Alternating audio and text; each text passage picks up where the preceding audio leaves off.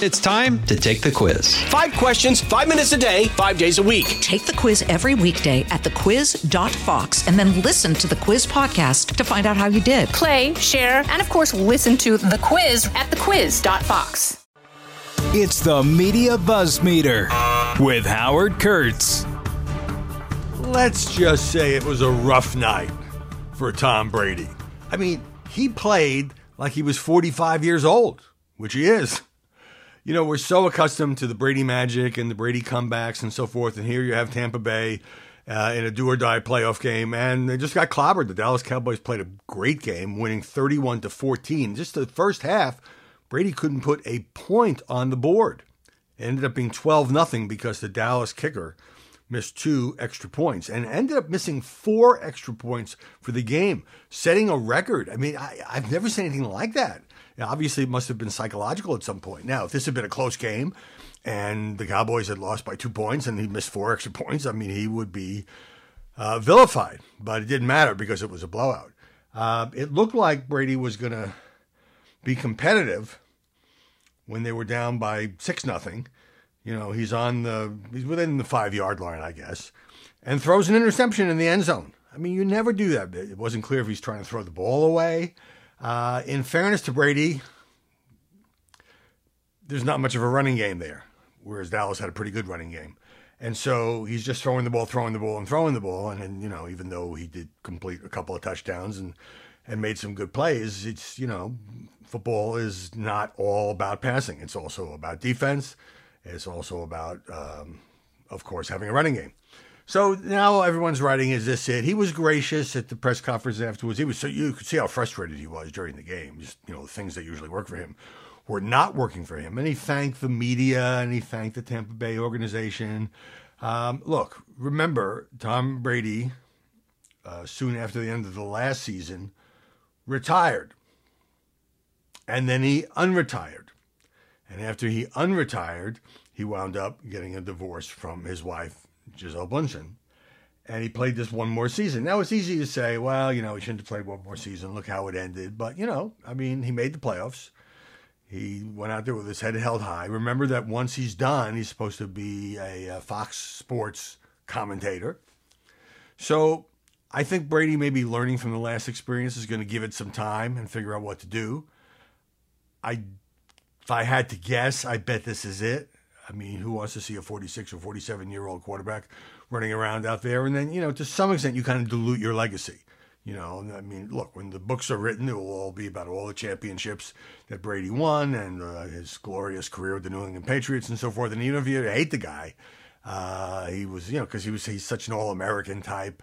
He was fun to watch because you never knew, you know, what he was going to pull out of his bag of tricks. All right, you know, also speculation about a possible retirement by Pope Francis, who obviously recently presided over the funeral of Pope Benedict, who had stepped down from that position. First time that's happened at the Vatican in 600 years. About 7-8 years earlier. So on Sunday, Francis says it's easy to become attached to the roles and positions, the need to be esteemed, recognized, and rewarded, to step aside, to learn to take one's leave. I have completed this mission. I have had this meeting. I will step aside and leave room for the Lord. To learn to step aside, not to take something for ourselves in recompense. Now, Francis has said things like that before.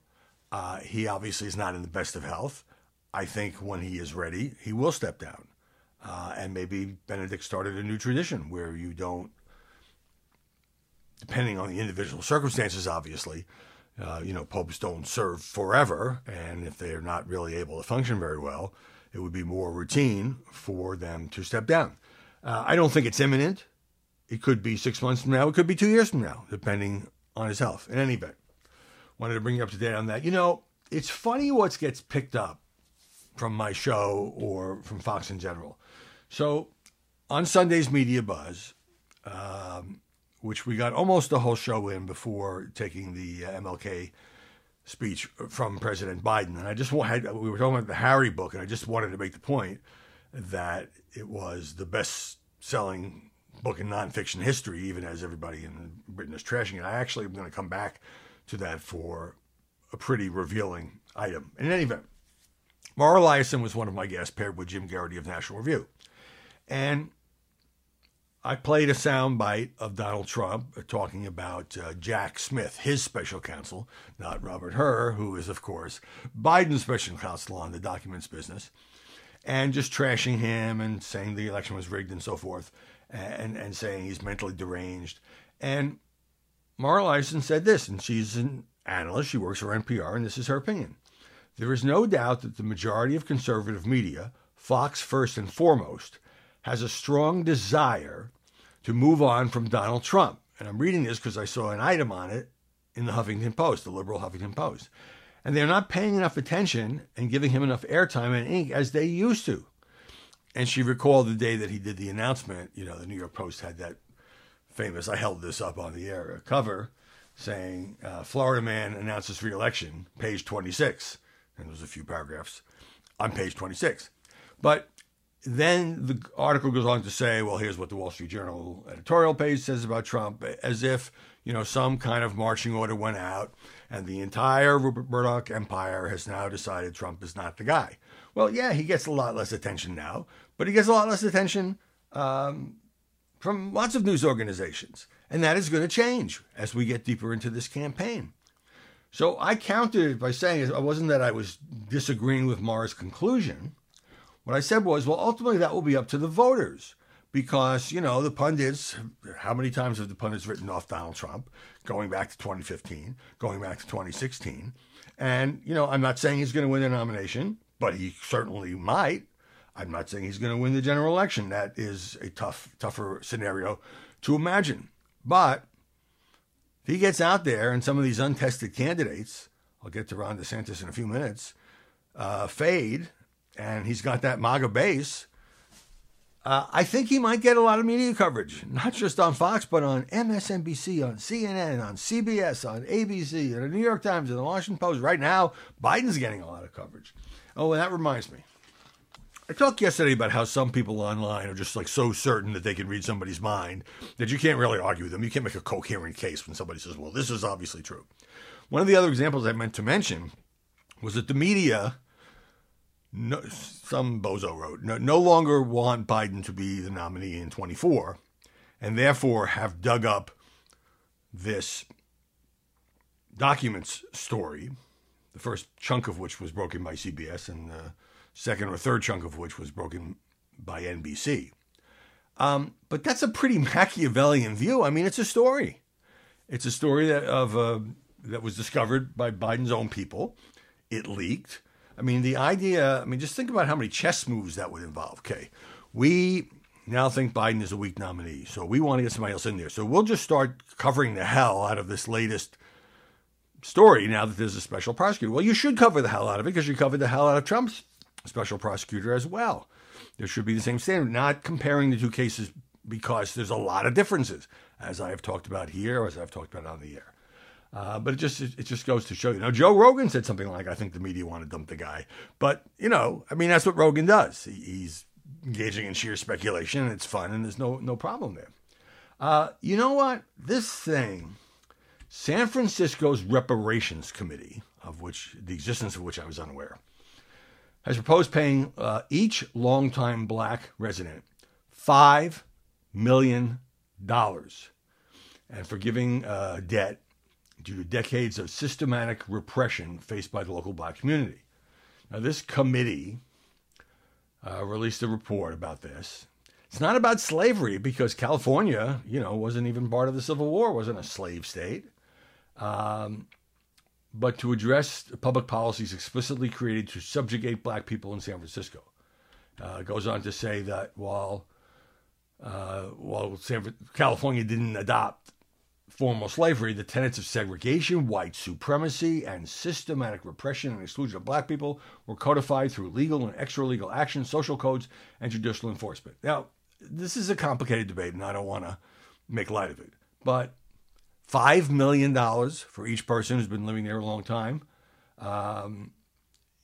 You have to meet certain criteria. You have to be at least 18. You have to have lived there for at least 10 years, so forth and so on.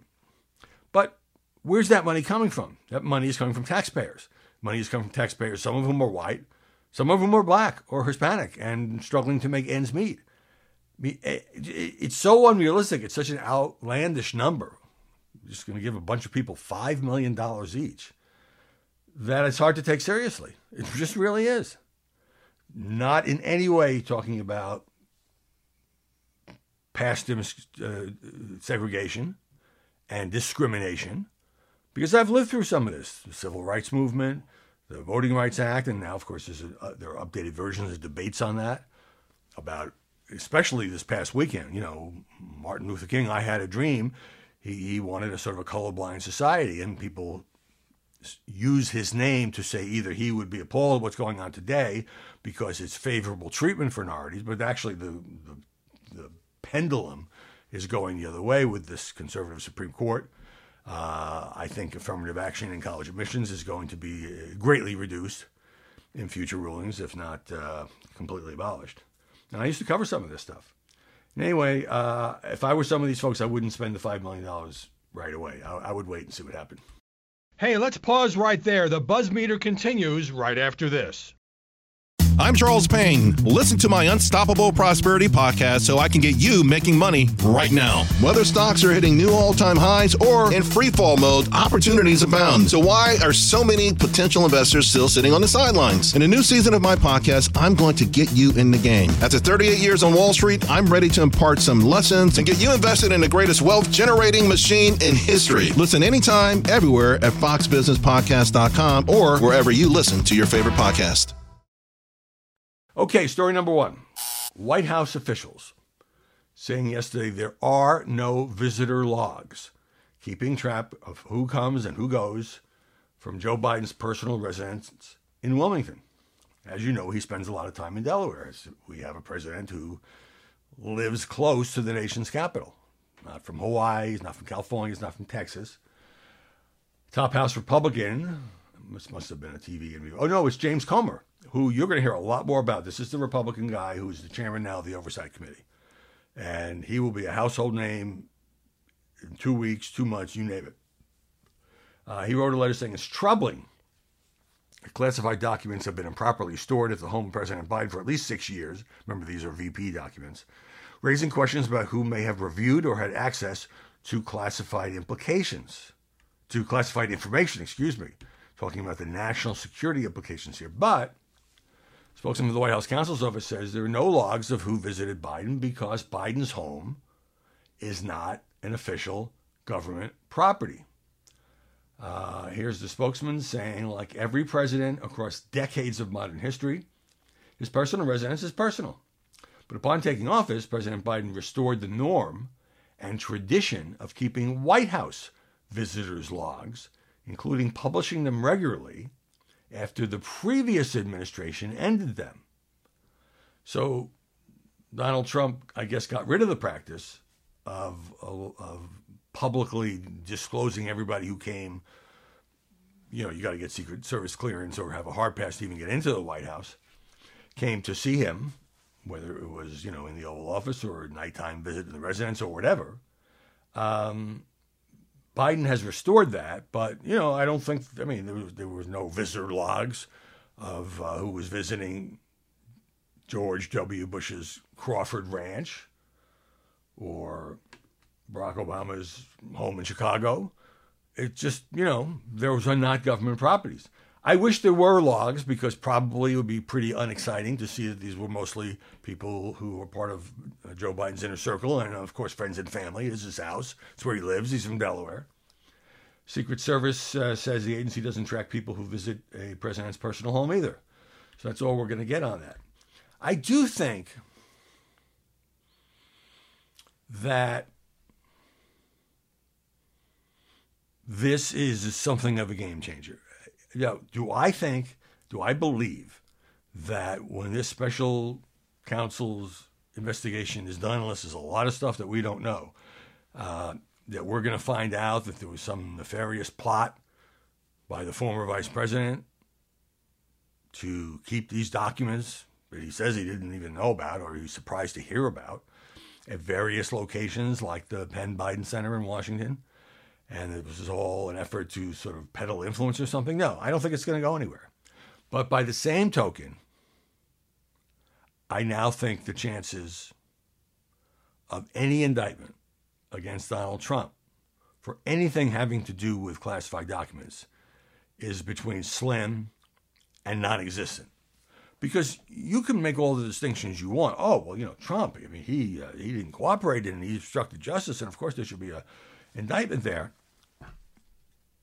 But on the other hand, there is the court of public opinion. And Merrick Garland, I think, having appointed 2 special counsels now, the one investigating Biden obviously was a Trump appointee, is not going to want to take a step that is perceived as essentially political. I mean, he could bring this charge. Maybe there are other charges related to January 6th, but they don't seem to have the same amount of evidence. Did Trump incite the riot? Well, what does incite mean? What was his intent? Didn't he say go peacefully? All of that. So one pundit said, man, Donald Trump's the luckiest guy in the world, the luckiest guy in politics, and it's true. Joe Biden gave him a very big gift.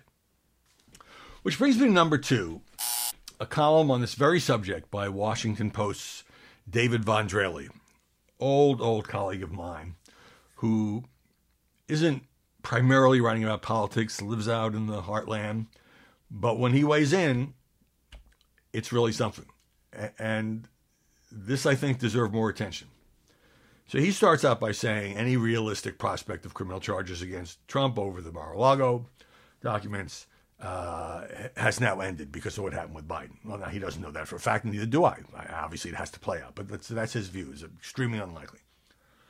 For the millions of Americans with a deep down feeling that Trump is guilty of many things and that the heavens cry out for some justice somewhere, sometime, who have cheered the pursuit from Russiagate through the porn star hush money, the rape allegation, the Ukrainian phone call, the second impeachment, the trial of Alan Weisselberg, the corporate and personal tax returns, that was going to sink him, right? And the attempts to steal an election. For all those legions who thought finally Trump was caught dead to rights, this may be a tough pill to swallow. It is true. I mean, you just have people who have been thinking, arguing, hoping, pleading for 6 years that somehow somebody with all of these investigations was going to nail Donald Trump as a crook. But now that case will probably not be brought, no matter how many side-by-side charts are created to distinguish between the known allegations against Trump and the so far unknown culpability of Biden. And then Vondrelli throws this in. Latest Gallup poll, 45% of Americans identify as Republican or leaning, 44% Democrats or leaning. That's called a divided country, folks. Now, he throws in, so you know where he's coming from. He says, look, I believe Trump is a bad person of low character, selfish, dishonest, intellectually lazy, childish, shameless. Presidency was terrible for the country. For this reason, says David Vondrelli, I am relieved by the likely collapse of the classified documents case against him because it was the strongest case against Trump in terms of trial strategy. It was the most likely to produce an indictment. And indicting Trump is a terrible idea for those who genuinely hope to be rid of him. And that brings us to the most interesting part of this column. And it really sort of rings true to me. So the argument here is essentially what's the best way to get Trump off the public stage if you happen to believe that that's a good thing. You know what? It's always going to be up to the voters. But, the media play a big role. Okay, politically, says Vondrelli, Trump is a dead man walking. He has lost the ability to drive the news cycle. His outlandish social media posts fall as silently as unheard forest trees. His declaration of his next campaign produced a yawn worthy of another run by Ralph Nader. As drum major of a wackadoodle parade, he marched through the Republican primaries last year, delivering candidates who bombed in the general election. Now, no one marches to his tune. When he tried to influence the election of a House Speaker, even the surviving zealots ignored his instructions. And they actually ended up saying this, even though, on my show, I talked to Marjorie Taylor Greene, and she had the phone with DT on it. And one of the members there angrily would not take a call from Donald Trump. And some of those people just said, look, it wasn't that they were trashing Trump. They were just saying he was irrelevant. We decided to cave in because we were out of options. Kevin McCarthy was going to be the next speaker. Now, let's look at the flip side. To be indicted and hauled into court for history's most heavily publicized trial would invigorate Trump, and the spectacle would galvanize his dwindling base of support. He'd go from grumbling irrelevance in the gilded prison of his Mar-a-Lago mausoleum to ringmaster of a circus that would dominate every news outlet. And can you really argue with that? I mean, you can argue with what's the right ethical, legal, political, moral call here, but it would put him back in center stage. Now, again, I think people are forgetting that he still has a, strong hold on that base.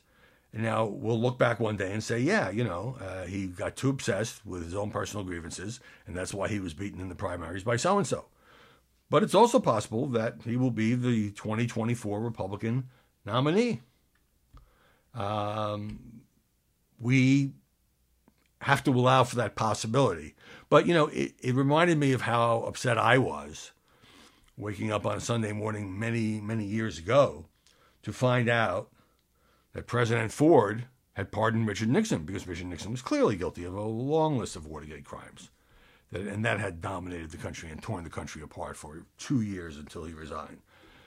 Years later, I and a lot of other people revised our opinion. What would that trial have done if he hadn't been pardoned to the country? Wasn't it better just to get Nixon out of the way, to move on? Long national nightmare was over, as Jerry Ford put it. So, these are not easy calls. Number 3, speaking of the governor of Florida, Jonathan Martin has a column in Politico in which he recounts this anecdote. It's pretty thin gruel, as he acknowledges. Ron DeSantis and his wife Casey, at a recent event for donors in Florida, they went table to table, saying hi and thanking the people who were giving him a bunch of money. Now, that would hardly be noteworthy for most polls, but the early rap on DeSantis, from his fellow Republicans at least, is that for all his smarts and shrewdness, he lacks charm. They want to send him to charm school and is either unwilling or unable to submit to the long-standing rituals of retail politics. So the mere fact that he did a little table hopping is like, wow, well, maybe he gets it. Maybe he's trying to work on it. The governor has absorbed the critique about his aloofness and is making an effort. This is in the opinion of Politico. It shows how little of it he's done to date. The bar is pretty low for him to clear. When DeSantis held, and then you go through the history, DeSantis held a retreat for his own contributors in Miami last month, but his FaceTime wasn't much. There's a reason you spend a lot of money to go to these things, is you want to feel like you have access to the person you're writing checks to, or their political action committee. In November, Republican Jewish Coalition Conference in Las Vegas, DeSantis flew in to speak and left, turning down offers of a meet and greet. Most politicians, they thrive on this stuff. They not only do it as part of the job, they genuinely like working the rope line and shaking hands. They draw energy from it. I know Joe Biden likes it. Bill Clinton loved it. I think George W. Bush loved it. Ron DeSantis is just different. It's not making a moral judgment here. In Palm Beach, there was a fireside chat that he did for Republican Governors Association, during which DeSantis all but delivered his stump speech, and didn't take many questions, I guess. Okay, so bottom line on this piece. For all the praise he received for his inauguration eve meet and greet, grumbles returned the next day at a black tie ball where an array of contributors were turned away from a not especially long VIP photo line. You know how people want those photos. When I would go to the White House Christmas parties, and you have a picture of yourself with President so-and-so. I've got presidents of both parties. And, your mom thinks you're important and all that.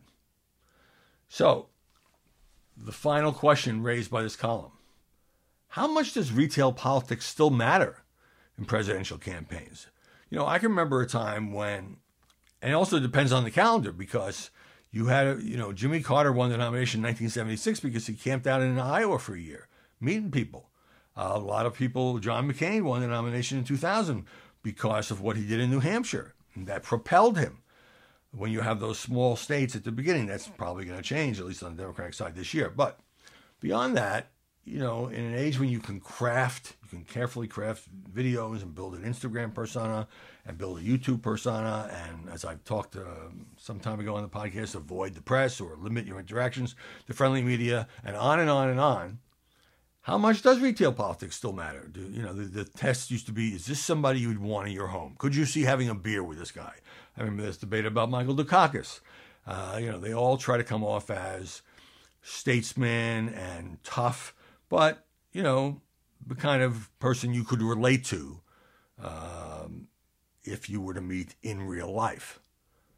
So, the act of being in a presidential campaign is itself a kind of a revealing character test. I mean, you got to deal with setbacks. 1 minute you're considered a lock, and the next minute you're down 10 points, and the inevitable accusations and scandals and stuff involving your family. I mean, it's a grueling thing to put yourself through. And it comes down to, do you like the act of retail politics? How much does that even matter anymore?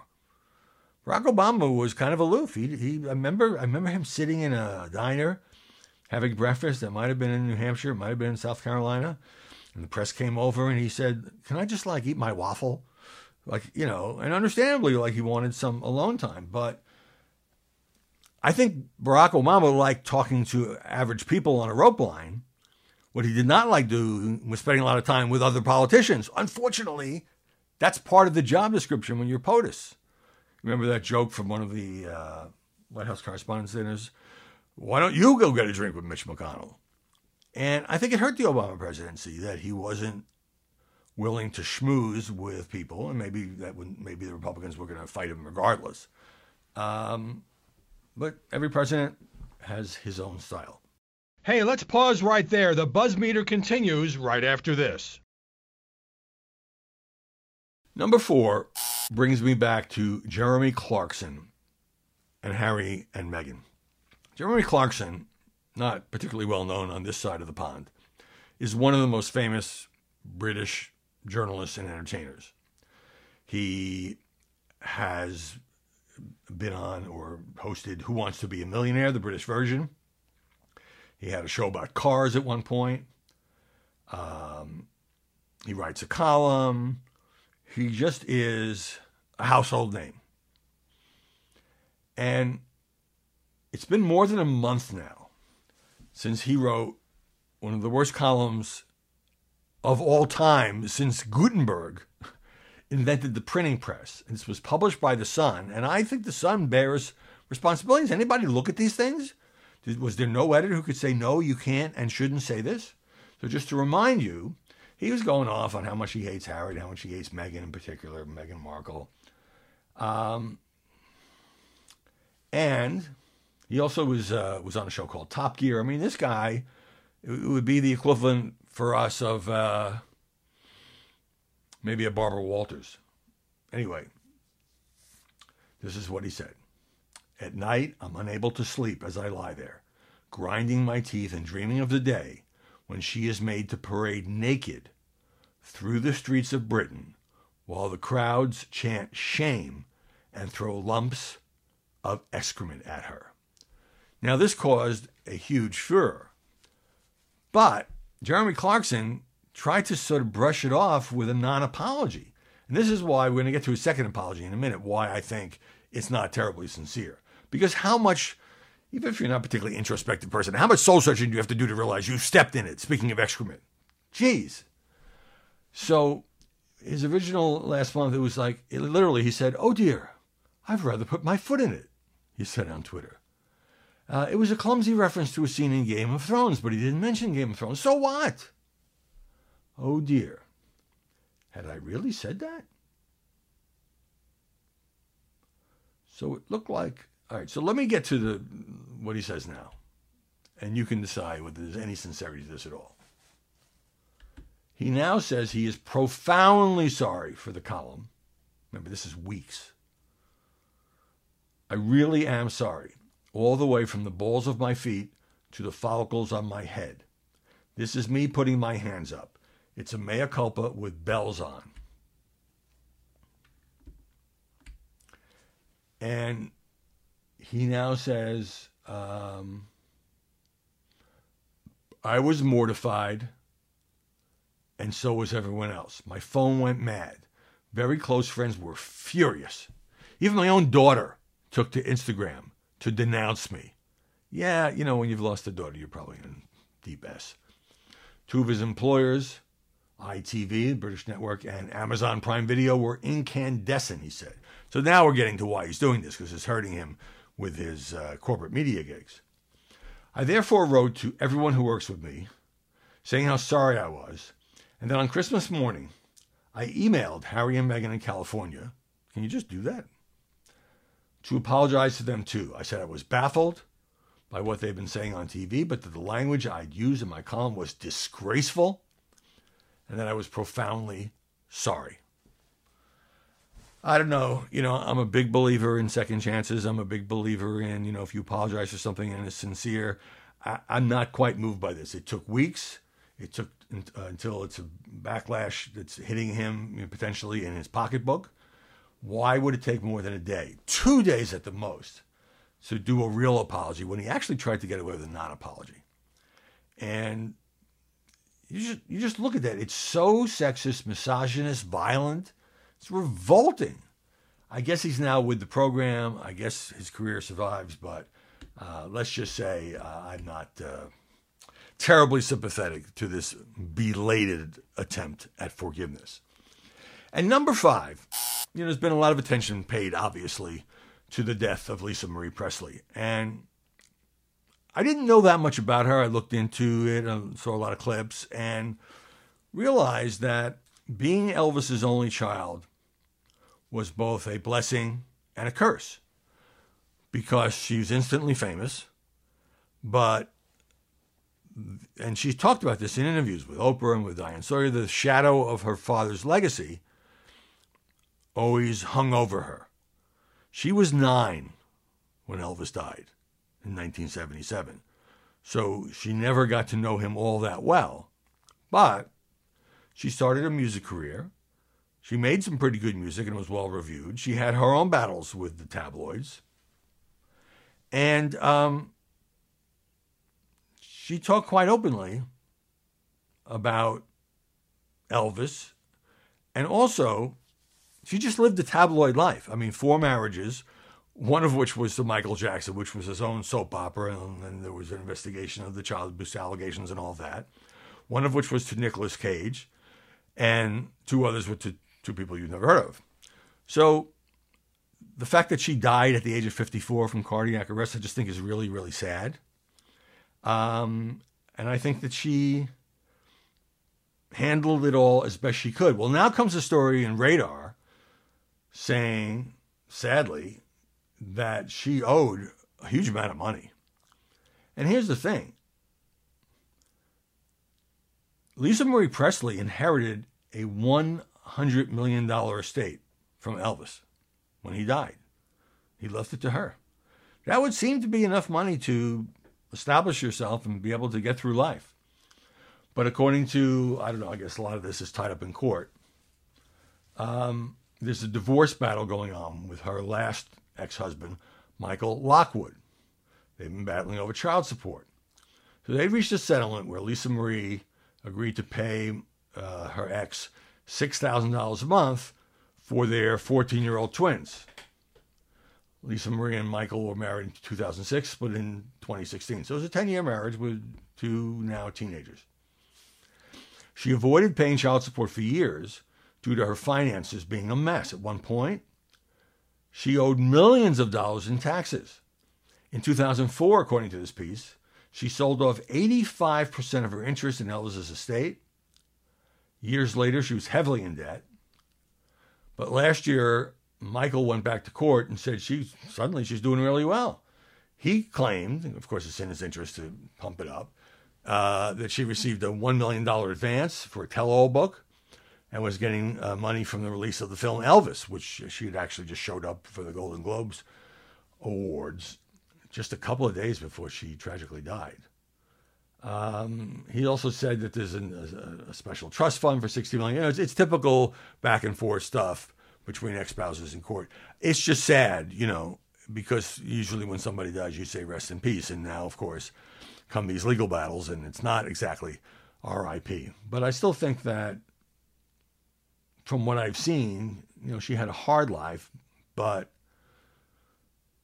she embraced. She once recorded a duet for a song that Elvis had already recorded, so they would be heard singing together. That, I think, was an embracing of the legacy of being Elvis's only child. And with that, if you're not already subscribed to this thing, why not? Apple iTunes is a good place to do it. So is Amazon Music. Appreciate your being along for the ride, and we'll see you tomorrow with more BuzzMeter. Listen ad-free on Fox News Podcasts and via Apple Podcasts, and Prime members can listen to this show ad-free on Amazon Music. From the Fox News Podcasts Network. I'm Janice Dean, Fox News senior meteorologist. Be sure to subscribe to the Janice Dean podcast at foxnewspodcast.com or wherever you listen to your podcasts. And don't forget to spread the sunshine.